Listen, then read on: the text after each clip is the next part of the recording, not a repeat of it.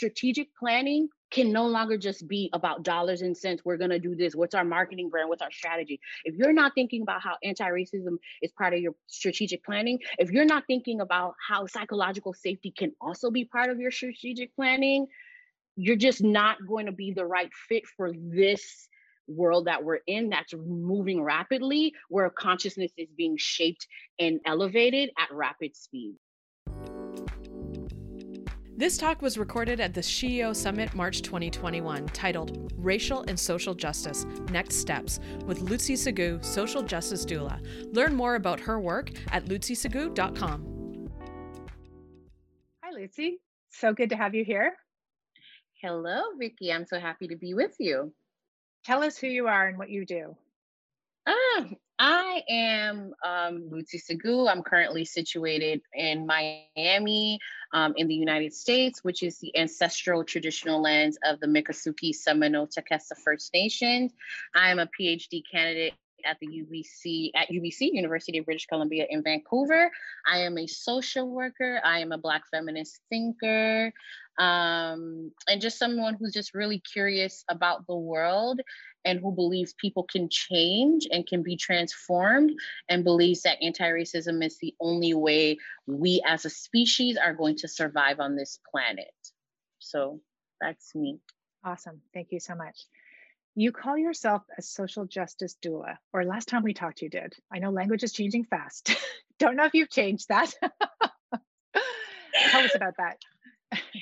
Yeah, so the language has not changed, and I really feel as if how I'm working with people individually as well as organizations, I feel like I'm doulaing people. So I'm holding people through their process of being with themselves and undoing their socialization and learning. And so I accompany people and organizations on their journey. And if you know anything about the birth world, you know that the doula just tends to the energy and just finds out, well, what are the conditions that are needed so things can happen? And so that's what I do. I kind of like listen and sit with people. It's like, what are the conditions? What are the questions? What are the conversations that need to happen so that change can happen and people can be transformed? And so I feel like it's a natural progression going from social worker into thinking about doing social work on a different level. And so this is me dueling people. It sounds hippy dippy. It's rooted in a lot of theory and a lot of magic at the same time. And so I'm really proud of what I'm able to do. And for the most part, people who understand the birth world understand immediately what I mean when I say social justice doula. So it's very interesting what signals it puts out and how it gestures to people differently. It's interesting because I have not had children, but I have birthed so many ideas, so many initiatives, so many projects. So I completely resonate. So could you talk a bit about your process, where you start? We have an audience full of people from all different walks of life, all ages and stages. And a lot of them are very entrepreneurial and very keen on transforming themselves and systems. So can you give us a bit of a pathway into your work? Yeah, so thank you. I love how you're reframing, because again, I too do not have children, and it just really thinking about but whereas women who are doing innovative things, we are giving birth all the time, and just want to think about the capacious understanding of birth and what that means. So I really appreciate you centering that. And so where I start is that I try to get organizations and people thinking that anti-racism is not an identity, it is a practice. What are you practicing?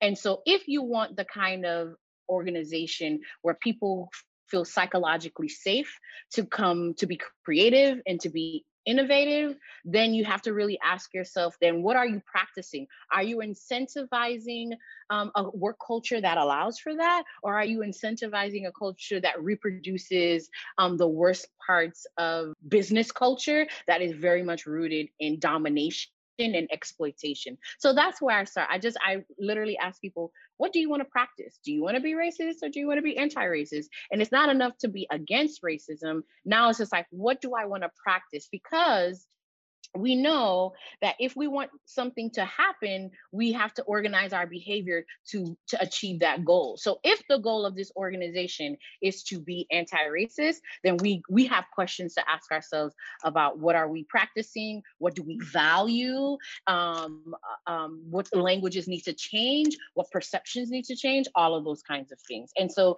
I start with the self, because I'm a firm believer until it's real and you're practicing it, it's not going to be real within your management and within your executive leadership and all of those kinds of things. So that is where I start. Start with the self and let's work out on the outer circles. I love it. I wonder a little bit about your process as you're working with organizations. And I wonder if you're bringing communities of people along on the social justice pathway and the racial justice pathway, how much articulation of what's actually happening while it's happening is important when you're, doing this transformation work? Yes. So as how can I say, anyone at any high achieving, high functioning person knows that it's really hard to let people in on everything that's going on in your brain and everything that all the tools that you're pulling from, because you'll lose people. And so there's a lot of this stuff in a way that I'm holding, but there are things that I'm making really transparent, because it's weird, because some people are, when we're thinking about doing anti-racism work, there are people who are firmly in the camp of we're gonna feel our way out of this, and then there are other people who are firmly in like, no, we're gonna read all the books and we're gonna read our way out of it. And my job is to be like, actually no, we're going to whole person our way out of this. We're going to be holistic. And so, which means I have to bring the intellect, and I have to bring my body, and I have to think about how are people thinking, how are people feeling. So I have to bring the soft, gushy stuff, because I have to talk to those people, and I have to think about the pragmatic dollars and cents, people who are not bringing that kind of stuff. So in that regard, it's like it's really hard to let people know that actually I'm doing a lot, I'm holding a lot, I'm throwing Black feminism at you, I'm throwing Native feminisms at you, I'm throwing women of color feminism at you, and I'm just throwing my, I'm deeply rooted in my own spirituality, my own embodiment, and I'm bringing that into it. And so it's hard, especially for people who don't have a practice of thinking about themselves in that very specific way. It could be overwhelming. So I try not to overwhelm, because already the subject matter and the work I'm leading them through feels scary, is scary, and is already overwhelming. And so this is where the beauty of, I'm the facilitator, I'm the one holding it. You don't need to be bogged down with all that extra stuff. Let me doula you, because the doula is really the only person that needs to know all the things that need to happen when they need to happen. You just need to be in as present as possible to do the work that you need to do within yourself. I wonder about psychological safety and creating the conditions for that, and if you have some learning that you can share around this. So we have to ask ourselves, when it comes to psychological safety, do you want to be innovative? Do you want to be creative? Because the only way to get the most creative answers and the most innovative answers is to create psychological safety. And when I say psychological safety, like I literally mean that. There are organizations where people no longer feel as if they can bring good ideas, they can bring themselves into a room, because if the idea does not, if it's too bold, if it's too whatever, there's this intention, there's this thinking like, oh, I'm too woo-woo, or here I am being too feminine in my thinking, this, that, and a third. Like there's so many gender-based, race-based kinds of things that go on into in the room. And so when I think about psychological safety, literally it's just like, can this room be with difference? Can this room be with creativity? And can this room handle creativity from bodies that it's not accustomed to listening to and being led by? And that is a very hard question to ask people, because then you're getting into that murkiness of like, then now people have to be honest about, well, what do I think about certain bodies? And do I think certain bodies have good ideas? And do I think I should be led by those bodies and those ideas? And so this is where the psychological safety comes in, because And in psychological safety is kind of a thing. It sounds like really weird and abstract, but you know when you're in a room where we want to innovate, and then you know when we're in a room where we're going to do the status quo thing, even if it bankrupts us. You know when you're in that space. And so my job is like, and literally, and what my learnings has shown me is like a place that is rigid around gender, around sex, around the roles and whatever, is also a place that is rigid around creativity. So literally, like an organization that is operating in sexism and homophobia and racism is literally an organization that's experiencing atrophy. And so anti-racism is not just some like, oh, let's make sure there are enough Black people, Indigenous people, this, that, and a third. Yeah, it has that effect as well. But a major byproduct that people never think about is psychological safety. If I feel I can bring my entire Black self within this professional realm as I deem safe and okay for me, I also get to bring all of these ideas. And what does it look like when you start to get ideas from people who did not go to the same schools as you do, who didn't vacation where you vacation? You bring this richness. And again, I hate to be all dollars and cents about it, but studies literally show companies that have diverse boards and diverse leaders, the bottom line is better. They are more profitable. Why? Because they're innovative. And if you're innovative in one area, you're going to be innovative in other areas in the organization. And I just can't. This is a really big thing for me. Like, psychological safety is going to be the thing that's going to undo a lot of organizations within this decade if they don't get with it. Because strategic planning can no longer just be about dollars and cents. We're going to do this. What's our marketing brand? What's our strategy? If you're not thinking about how anti-racism is part of your strategic planning, if you're not thinking about how psychological safety can also be part of your strategic planning, you're just not going to be the right fit for this world that we're in, that's moving rapidly, where consciousness is being shaped and elevated at rapid speeds. So as you can see, I'm really passionate about this. I love it. Yeah, no, I completely love it. I wonder if you are sort of looking at organizations today, are there practices that you're noticing across the different clients and groups that you're working with? Is everything so completely different and it's impossible to boil the ocean on this? Or are there some things that you just think organizations that do this well, that are going to survive in the future, do these 3 things or these 4 things? Yes, conflict. So if the majority of the people at an organization are people who are culturally conflict averse, like, I'm so sorry, but like, wow, you're in so much trouble. It's not even funny. It's not even funny because wherever there are people, there's conflict. So whenever people meet, there is a very, very high likelihood conflict will rear its head.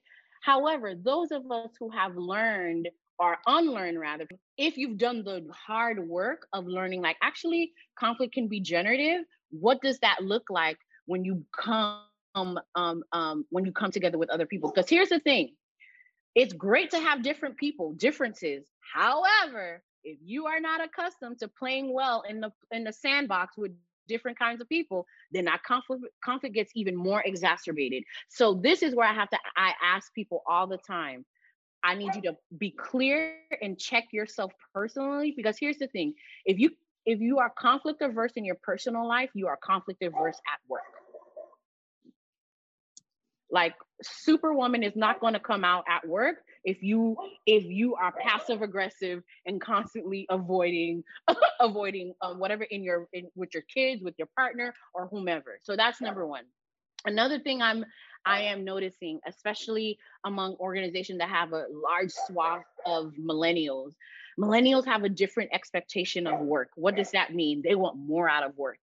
And so what happens is, if you find yourself, you're a boss, you're executive director who is Gen Xer or a boomer, you get bristled a lot by millennials, because millennials have super high expectations of work, expectations that I think are not fair. So just being clear about that, because now millennials have lived with now 2 recessions. We've seen so many things in a short period of time, and the majority of us are not even 40. So with that, there's a lot of like, this job has to be my everything, right? Because I have 6 figures worth of student loan debt. So this career it's got to be it. And so that's a lot of pressure to put on an organization. So what I see too is this like, I'm asking more and more millennial teams to think about, is your expectation for work realistic? So this is where people should be encouraging their workers to have work-life balance and to have another place outside of work where they funnel their liberatory, creative, big dreams that cannot, for obvious reasons, live at work. Now that becomes very hard when all we do is work. And so when all you do is work and you don't have good boundaries and you're not feeding other parts of yourself, work now becomes everything, and then you're easily disappointed by work, and that causes a lot of social dynamic problems at work because everyone's burnt out. No one has another alternative, so we're all mad, and we're all mad at the wrong things, but projecting it at this thing since we're all here. That's number 2. And another thing, we live in an age where people expect to bring more feelings into the workplace. And for a lot of people, culturally, that's hard. That is hard. And so how do we become the kind of people, especially here we are a year into a global pandemic, your worker, who you're mentoring, who you're supervising, all of those things, we're all not experiencing this global pandemic in the same way. And what does it look like for organizations and for leaders when we're thinking about anti-racist feminist leaders to make space for their workers to bring their full self to work, and knowing that here's this person having to probably care for an aging parent, a dog, a child, and they still have to work. And when it's time for the staff meeting and it's time to check in, are they allowed to say, you know what? Today is a really hard day. I don't need anyone at work per se to fix it. I just need a place to say that I'm not operating at 10. My kid's computer keeps crashing at school. I have a sick parent. Things are not going so well. I'm frazzled. Am I able to say that in my check-in, and then we can move on? And so that my humanity is seen, because I'm stuck in the house all day with these kids and I need to speak to adults, but I feel like it's not appropriate for me to say that, hey, I'm feeling some things. And so so those are one of the top 3 things right now. I'm asking people, like, are you really checking in on your people? Really checking in on them? And just letting people know that it's not lip service, because we all survived 2020. We saw the racial reckoning, this, that, and a third. We're still living through a global pandemic. Here in the United States, we just crossed 500,000 people dead. That's a lot of grief that's in the air. Let us not ignore that there is grief in the air. Thank you. Conflict, bringing it all to work. And this deeper empathy. I mean, this is what we continue to see over and over, this need for leaders and teams to really take care of one another. Thank you so much for all that you do. How can we find you? Because we want to send lots of people your way for the amazing work that you're doing. Yes, lutzisegou.com. That is my website. I have a newsletter that I put out every month, lots of resources. I draw back the curtains on how I'm thinking about the world. You can find me on Instagram, Social Justice Doula.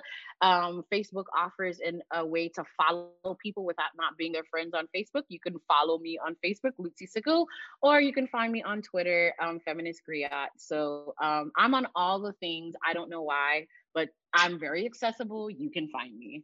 Awesome. Thank you so much, Lutzi. Love having talks with you. See you again soon.